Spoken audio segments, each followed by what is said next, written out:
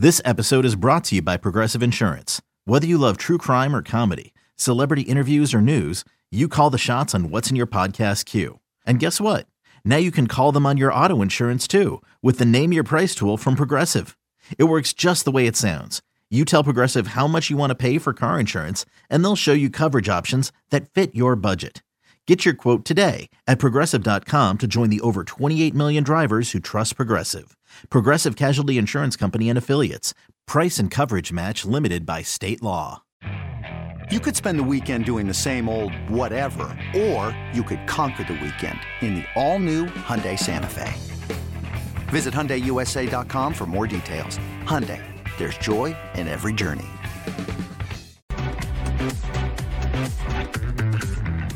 Lockett comes to the slot. Here comes Parsons, and he forces the pass incomplete, and that will wrap it up.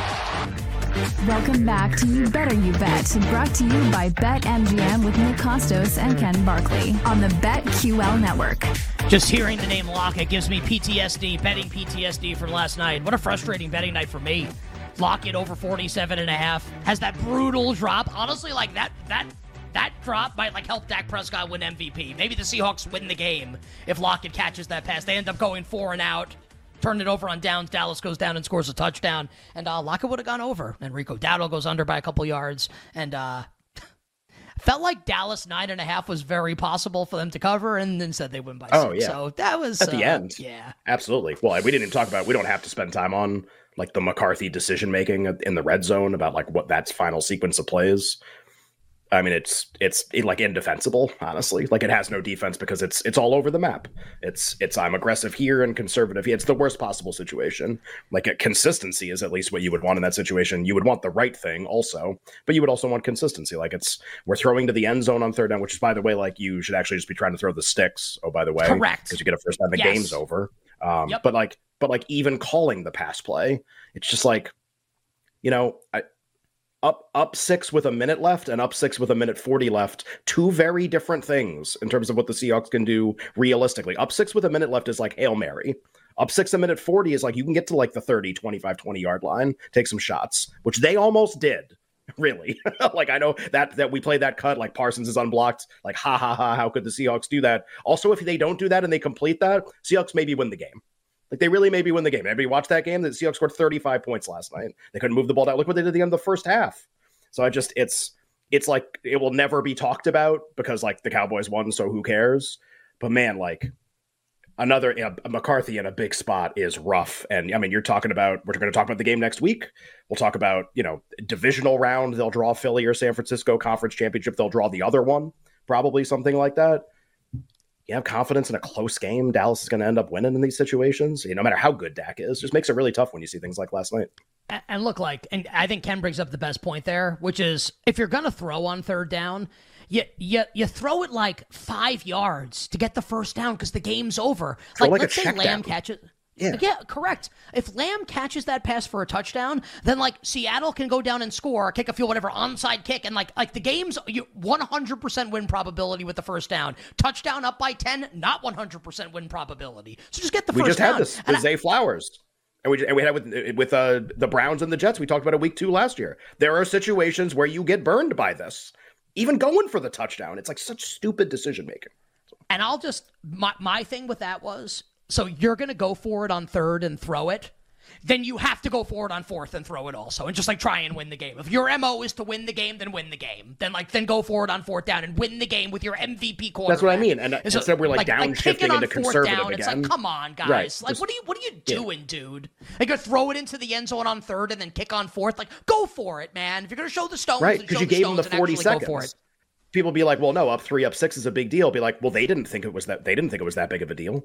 That's just, they gave him 40 seconds. Once you give him 40 seconds, 3 to 6, it matters. It's not as big as when you take the 40 off the clock and then you figure out what to do. And a really interesting, like, analytics thing, and, like, I know we've kind of talked derisively about analytics. I mean this sincerely, and I think our guy Eric Eager has actually shared this. Why coaches at ends of games, why you should never kick a field goal to go up 6. Because basically, it's like psychological, right? So let's say Dallas doesn't get the first down. Seattle, like, of course, like, you'd like to score a touchdown, but, like, psychologically, like, you're playing for overtime at that point. You're trying to get into field goal range and, like, kick a field goal, send the game to overtime. Whereas you go up by 6, like, you have to go for the jugular, and then you lose if they score a touchdown. So, like, we don't have to get into, like, the merits of that. Just that, hey, Mike, like, go for it on 3rd, whatever, throw it to the end zone. You got to go for it on 4th then. Dallas ends up skating, like, past that and not losing the game. Also would have been great if they would have scored on the 3rd down and I could have covered the spread. But anyway, that's a story for another time. Sam Panayotovich will join us coming up next hour on the show. So will Anthony DeBundo. For the people in the YouTube chat and the Twitch chat, send in your favorite bets coming up for football this weekend. We'll talk about a couple of them coming up in the 3rd hour of the show. But for now, Kenny, let's fade the music up here, please, the recommends. And let's talk about these 2 games coming up next week. The Seahawks, man, it's a brutal stretch. Go on the road to San Francisco next week. They obviously hosted the Niners last week on Thanksgiving, closed a touchdown dog in that game, lost 31-13. Now go on the road to the Niners, and another game of the year in a series of them, all involving the Eagles for like 4 straight weeks. Eagles at the Cowboys next Sunday night. Obviously, Philly and San Fran have to play each other. We will kind of do this assuming that like none of the principals involved are injured and get to play in the game. So Ken, and like normally it's like let's pick one or the other. We can kind of like weave them both together. Thoughts on these 2 games coming up next week with the Niners and the Seahawks, Cowboys and the Eagles? I'll be really kind of dismissive of the market for Seahawks Niners. It will almost certainly be more than 10, and that will be correct. And that will not make me want to do anything. The Seahawks will have extra rest going into the game. Maybe that will prove like a small advantage, and we'll see how the Niners exit this game. You say we're doing it without injuries. I do think in some ways that needs to be a part of the conversation because this is like an all-in kind of a game for both teams. Like you're not going to get up 17 and just run backups for the 4th quarter or something in all likelihood for the Niners and Eagles. Like there's a realistic chance like football's a physical game. Like people are going to get hurt in this game, and it's going to affect these next week point spreads perhaps. But I think that one is a projected blowout no matter what way you slice it. And I don't think the market for that game is even particularly interesting right now. 10.5, 11, 13, something like that. And great, next. Like what? And you can't tease into a number like that. I don't want to play Seattle basically ever in that situation. They matched up really poorly with San Francisco. So that's kind of it for that. Cowboys Eagles, honestly, I think has the potential to get even more interesting than we were talking about a few days ago, where the look aheads in the market for this game were Cowboys 2.5 for the most part, with like 1-3 on the board. Cowboys looked great last night. Now there's a couple markets open. They're both 3. We don't know, obviously, like Sunday night when like kind of the world openers come out for the week, what it's going to be like. We need to know what happens on Sunday between the Eagles and the Niners. I think there's like a real chance with how the market for Niners Eagles has operated that if the Niners were to like follow through on kind of the interest in them and beat Philly and maybe even win by margin or win by a touchdown even, I think there's a chance that the Cowboys game closes 3.5 actually, or even opens 3.5 against the Eagles for Sunday's game. It's not just that like the Eagles will be at the end of this 4-week absolutely brutal stretch. There are 2 teams involved here. The Eagles will be in, it's not a bad fatigue spot because it's not like they're playing Thursday or something, but from like games where you have to exert maximum effort until the final gun or go to overtime. Like this is going to be as bad as it gets for a team, all contending teams to the wire. And now you have to travel to play your division rival. That's a really tough spot. And I think what makes it even more disadvantageous is Dallas has absolutely no excuses not to play like their best game of all time in this game. They are being handed like the schedule spot of all time here. Like Eagles are game 4 of 4 of this stretch and traveling. You played Thursday, and then have this game all at home. Extra rest. Nobody got hurt last night of significance in the game. I mean, you got no excuses. Like, I know the Cowboys have choked every big spot basically the last couple coaches. Just like it has, like there cannot be any, like Philly's going to limp into this game almost certainly. And the market's going to reflect that, I really think. So Dallas escaped really clean last night from an injury standpoint and have extra rest and stay home. Eagles look remotely vulnerable. I think you see more than 3 even at open in the game. And I'm trying to think of what I would want to do. I guess like my thought right now is I'd want to bet Philadelphia. But obviously we kind of need to see how the game plays out on Sunday. Like, how do the Eagles look? Do the Niners handle them? Maybe it would kind of like influence the way we feel about the game. I'll just say, like, you made a great point talking about McCarthy. And can you trust the Cowboys in a big spot? Can you trust McCarthy in a big spot? And look, last night's game was against Seattle, and I'll always go back to the 2014 NFC Championship game. I bet the Packers on the money line in that game. Packers would have won the Super Bowl. I'm convinced that year, not the Patriots. First 2 drives of the game, McCarthy settles for like 19-yard field goals with Mason Crosby. Like on both drives with Aaron Rodgers. And they're up 6-0, and they end up losing the game in overtime. Now, there's a lot of things that happen. The Bostic play, obviously, on the onside kick, etc. But, like, man, you can't convince me Mike McCarthy didn't lose that game. I thought that in the moment it was a first guess.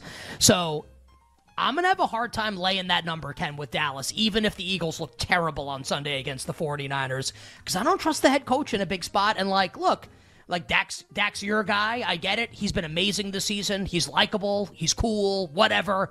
Also, Jalen Hurts has kind of proven it to us. I think we still need Dak Prescott to prove it to us. And maybe that's unfair, but I doubt that I'm the only person that has that opinion. Like, I need Dak to show certainly. me in a big spot.